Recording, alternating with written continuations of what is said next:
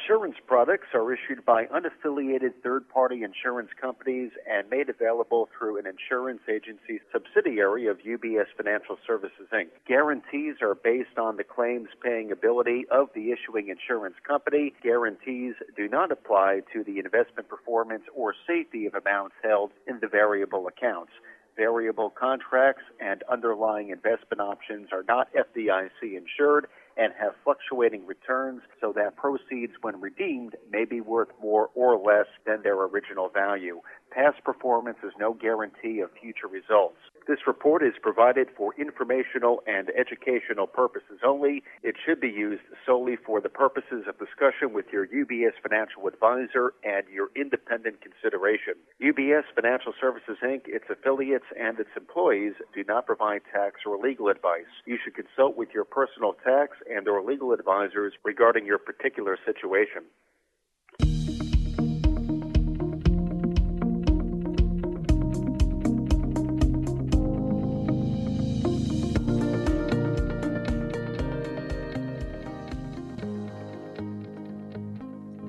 Hi everyone, Dan Cassidy here. Welcome back to the Planning Podcast series here on the UBS Conversations podcast channel. For today we are joined by Jennifer Ladd, Premini Scandurra, and Hunter Peak, who wrote a new planning guide titled Life Insurance. The authors are members of the Advanced Planning Group here at UBS, which helps ultra-high net worth families and individuals with estate planning, tax planning, family office structuring, and other planning issues and strategies. Jennifer is a senior wealth strategist based in Dallas. Premini is a wealth strategist based in Los Angeles. And Hunter is an associate wealth strategist based in San Francisco. So with that, Hunter, Premini, Jennifer, thank you all for spending some time with our listeners, our clients here on UBS Conversations. Looking forward to diving into the guide and learning more about that. Maybe a good starting point, Hunter, can you provide our listeners with an overview of what's in the guide? Sure, Dan. This guide summarizes key aspects of life insurance and discusses how to incorporate it into your overall plan. The guide begins with a high-level overview of the various uses of life insurance. Later, my colleague Premini will touch on some of the most common uses. Next, the guide explores each type of life insurance, explaining how each works and highlighting their different features. The guide goes into more depth for a discussion of planning with life insurance. This section covers a wide range of topics, including estate planning, wealth transfer strategies, tax issues and considerations, and appropriate structures to hold life insurance. The guide then focuses on the unique aspects of life insurance as it relates to business owners and the fulfillment of charitable goals. My colleague Jennifer will highlight how we generally see clients incorporating life insurance into their overall plans and various issues for them to consider. Finally, this guide concludes with a look at the life cycle of a policy and the importance of periodic reviews. Ongoing care and attention is essential to maximize the probability that current and future goals will be achieved. Changes in goals, policy performance, tax laws, and insurance offerings are factors to consider when reviewing a life insurance portfolio to ensure the long-term effectiveness. Ultimately, the goal of this guide is to help better understand this well-known but misunderstood planning tool. Well, Hunter, thank you for that overview. So maybe now we can dive a bit deeper into what the guide contains. I know you pointed out Premini will be walking us through some of the more common uses of life insurance. So Premini, what can you share with us there? One of the most common reasons many people have life insurance, especially those who have loved ones depending on them financially, is to use life insurance as a means of providing funds to replace lost income of a decedent. So in essence, having life insurance for income replacement means enabling a decedent's family to maintain their accustomed lifestyle and also providing them a backup plan for unforeseen circumstances. In our line of work, we see life insurance typically used as a means to help pay estate and other death taxes at a decedent's death and to provide an alternate source of inheritance for family members.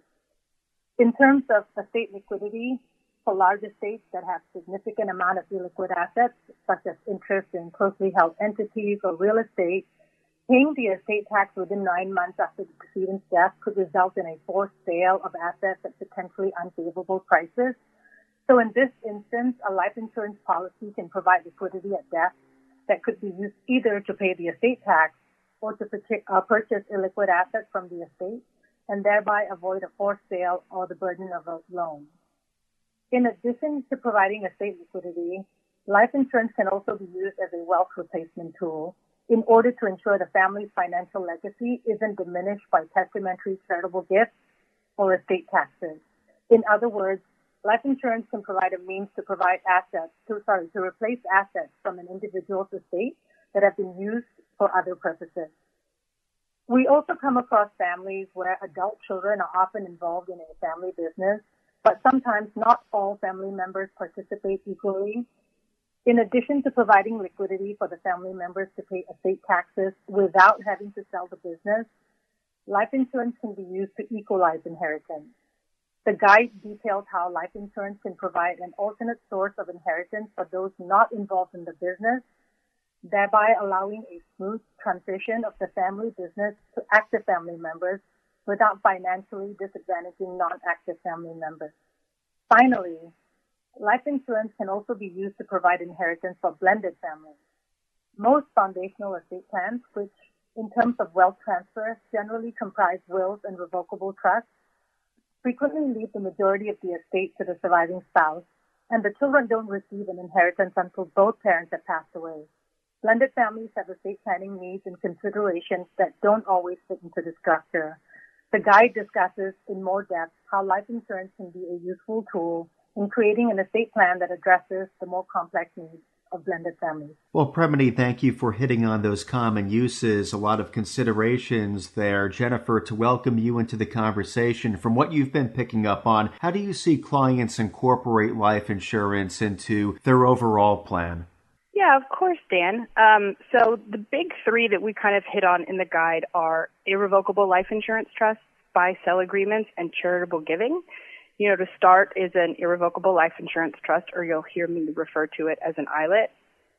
So, we have a lot of clients that have life insurance, but one of the things that they don't realize is that if you own that policy when you pass away, the proceeds are includable in your estate for estate tax purposes.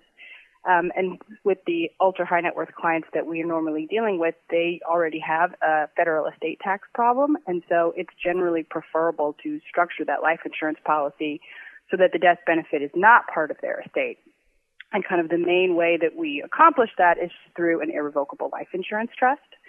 So typically an ILIT is created by the owner and the insured on the policy. The family members are the beneficiaries. And then to really ensure that the proceeds are not included in the insured's estate, the insured can't retain incidents of ownership or any beneficial interest in the trust. And so when we're talking about these different kinds of trusts, we're thinking through who can be the trustee, who are the beneficiaries, and how that's all going to work together. We walk through a lot of that in the guide. One of the other big considerations that we talk about when we talk about ILITs is ownership of the policy. How are we going to get the policy into the ILIT? There's a lot of different ways. We talk about several of them in the guide, but just to highlight a couple, the most simplest and cleanest way to do it is for the ILIT to own the policy from the very beginning. So basically, you'll have the grantor create the trust, gift a certain amount of cash into the ILIT using a little bit of lifetime exemption, and then the trustee of the ILIT will then use those funds to purchase the policy, usually on the life of the grantor. However, a lot of the times what happens is we have a client that already has an existing policy that they've held, and they just want to go ahead and transfer that particular policy into the ILIT as opposed to purchasing a new one. And so then we might have to use a little bit more of a lifetime exemption to get it in. And so what we'll do is we have to figure out the fair market value of the policy, and then we will transfer that in based on that particular value as of the date of the transfer. One of the things just to note, if you are going to transfer an existing policy to an ILIT, it triggers something called the 3-year look-back rule. And so the grantor generally will have to survive the transfer of the policy by 3 years to make sure that we really are still keeping those proceeds outside the grantor's estate. There's a lot of other considerations, whether you live in a community property estate, what kind of policy we're transferring in. And again, we go into detail on a lot of those in the guide. One of the other big things that I'll touch on with ILITs is premium payments. Obviously, to keep a policy intact, you have to make premium payments, whether it's monthly or yearly, but, we have to pay those, otherwise the policy lapses. And so there's usually two big ways that we see that kind of being accomplished when it comes to ILETs. Either the grantor will put in kind of like a lump sum into the ILET to help maintain that policy throughout the life of the policy until the insured dies. Alternatively, if we don't want to use any lifetime exemption because a large lump sum will require that, clients will use their annual exclusion and they'll make contributions each year. The trust needs to be set up in a particular way, and there's certain procedures that need to be followed. But again, we outline a lot of that in the guide. One of the other things that we talk about a lot when it comes to life insurance are buy-sell agreements. We deal with a lot of business owners. And so, one of the most important things, and sometimes often overlooked, is issues for a business in planning when one of the owners either dies or becomes disabled or retires. And so, so we can have an orderly transition of the business, not have a fire sale or honestly even pass it down to maybe family members that don't want to run it or not capable of running it. We have these buy-sell agreements. So basically a buy-sell agreement is just an agreement between the owners of the business and they are required to, in some future event upon a triggering event, again, usually death or disability, sell their interest. The purchasers can be key employees in the business, co-owners, the business itself, or sometimes even a third party. So what we kind of focus on in the guide is how are we going to fund that buyback upon the triggering event. There's a lot of different ways to do it. Sometimes the business has enough liquid assets to do it. Sometimes co-owners have personal assets or savings plans, installment payments, those kinds of things. But frequently used option is life insurance. It's often really cost-efficient way to kind of fund a buy-sell agreement, and then when you have that triggering event, it provides the liquidity needed to fulfill the obligations under the agreement. There's all different kinds of ways to structure it, again, based on who the purchaser is, and again, we go into detail on how to structure those and some options within the guide. The last thing that I'll touch on is charitable giving. A lot of people don't always think about life insurance when it comes to charitable giving, but it can be a really great tool. I'd say the two most common ways that you'll see it accomplished is either during life, taking a policy and donating the policy itself to charity. The other most common way we see is designating the charity as a beneficiary of the policy. There's lots of different ways to structure it. One will get you a charitable income tax deduction versus a charitable estate tax deduction, whether one is changeable versus not changeable, premium payments, all the different things that go into that, which again, we talk about in the guide. Well, Jennifer, thank you for sharing those highlights. A lot of great guidance there. We, of course, do encourage our listeners, especially our clients of UBS, get a copy of the guide, read further into these points surrounding life insurance, and learn more about what Hunter, Premini, and Jennifer shared with us on today's podcast. If you would like to learn more, please be sure to reach out to your UBS financial advisor to continue the conversation. Though Hunter, Premini, Jennifer, thank you again for spending some time with us here on UBS Conversations. Appreciate it.